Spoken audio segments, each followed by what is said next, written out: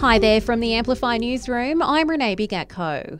The Calvary CEO says there was no consultation around the ACT government's plan to take over the running of Calvary Public Hospital. More than $1 billion will be spent on a new hospital on the same site. Health Minister Rachel Stephen-Smith says they proposed a short transition period to minimise disruption for staff and patients. An acquisition date of the 3rd of July with an expected formal transition period from the 31st of May. While acting opposition leader Jeremy Hanson says it's a disaster. They're trying to ram this through following secret backroom deals that no one knew about. It is outrageous. Calvary are appalled, their staff are appalled, and they should be. The Treasurer has rejected speculation the measures outlined in the federal budget will push up inflation.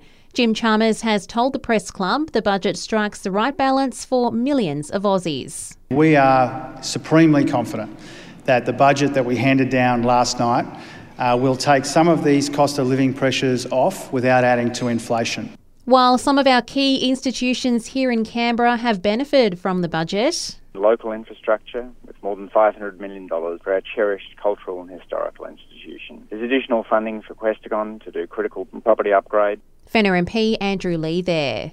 We're being warned about a text message scam doing the rounds which has popped up to coincide with the budget.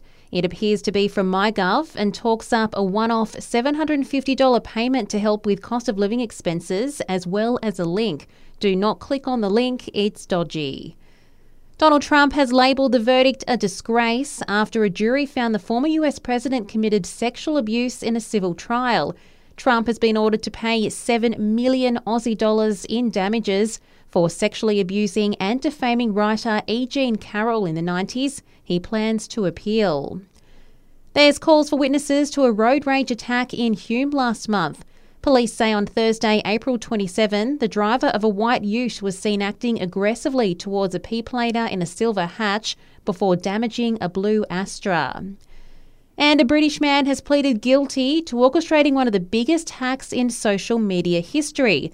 Joseph O'Connor hacked over 100 accounts, including those belonging to Kanye West, Joe Biden and Bill Gates, stealing thousands of dollars in cryptocurrency.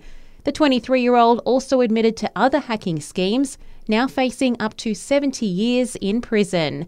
And that's the latest from the Canberra Newsroom this Wednesday. Check back again tomorrow morning for our next update.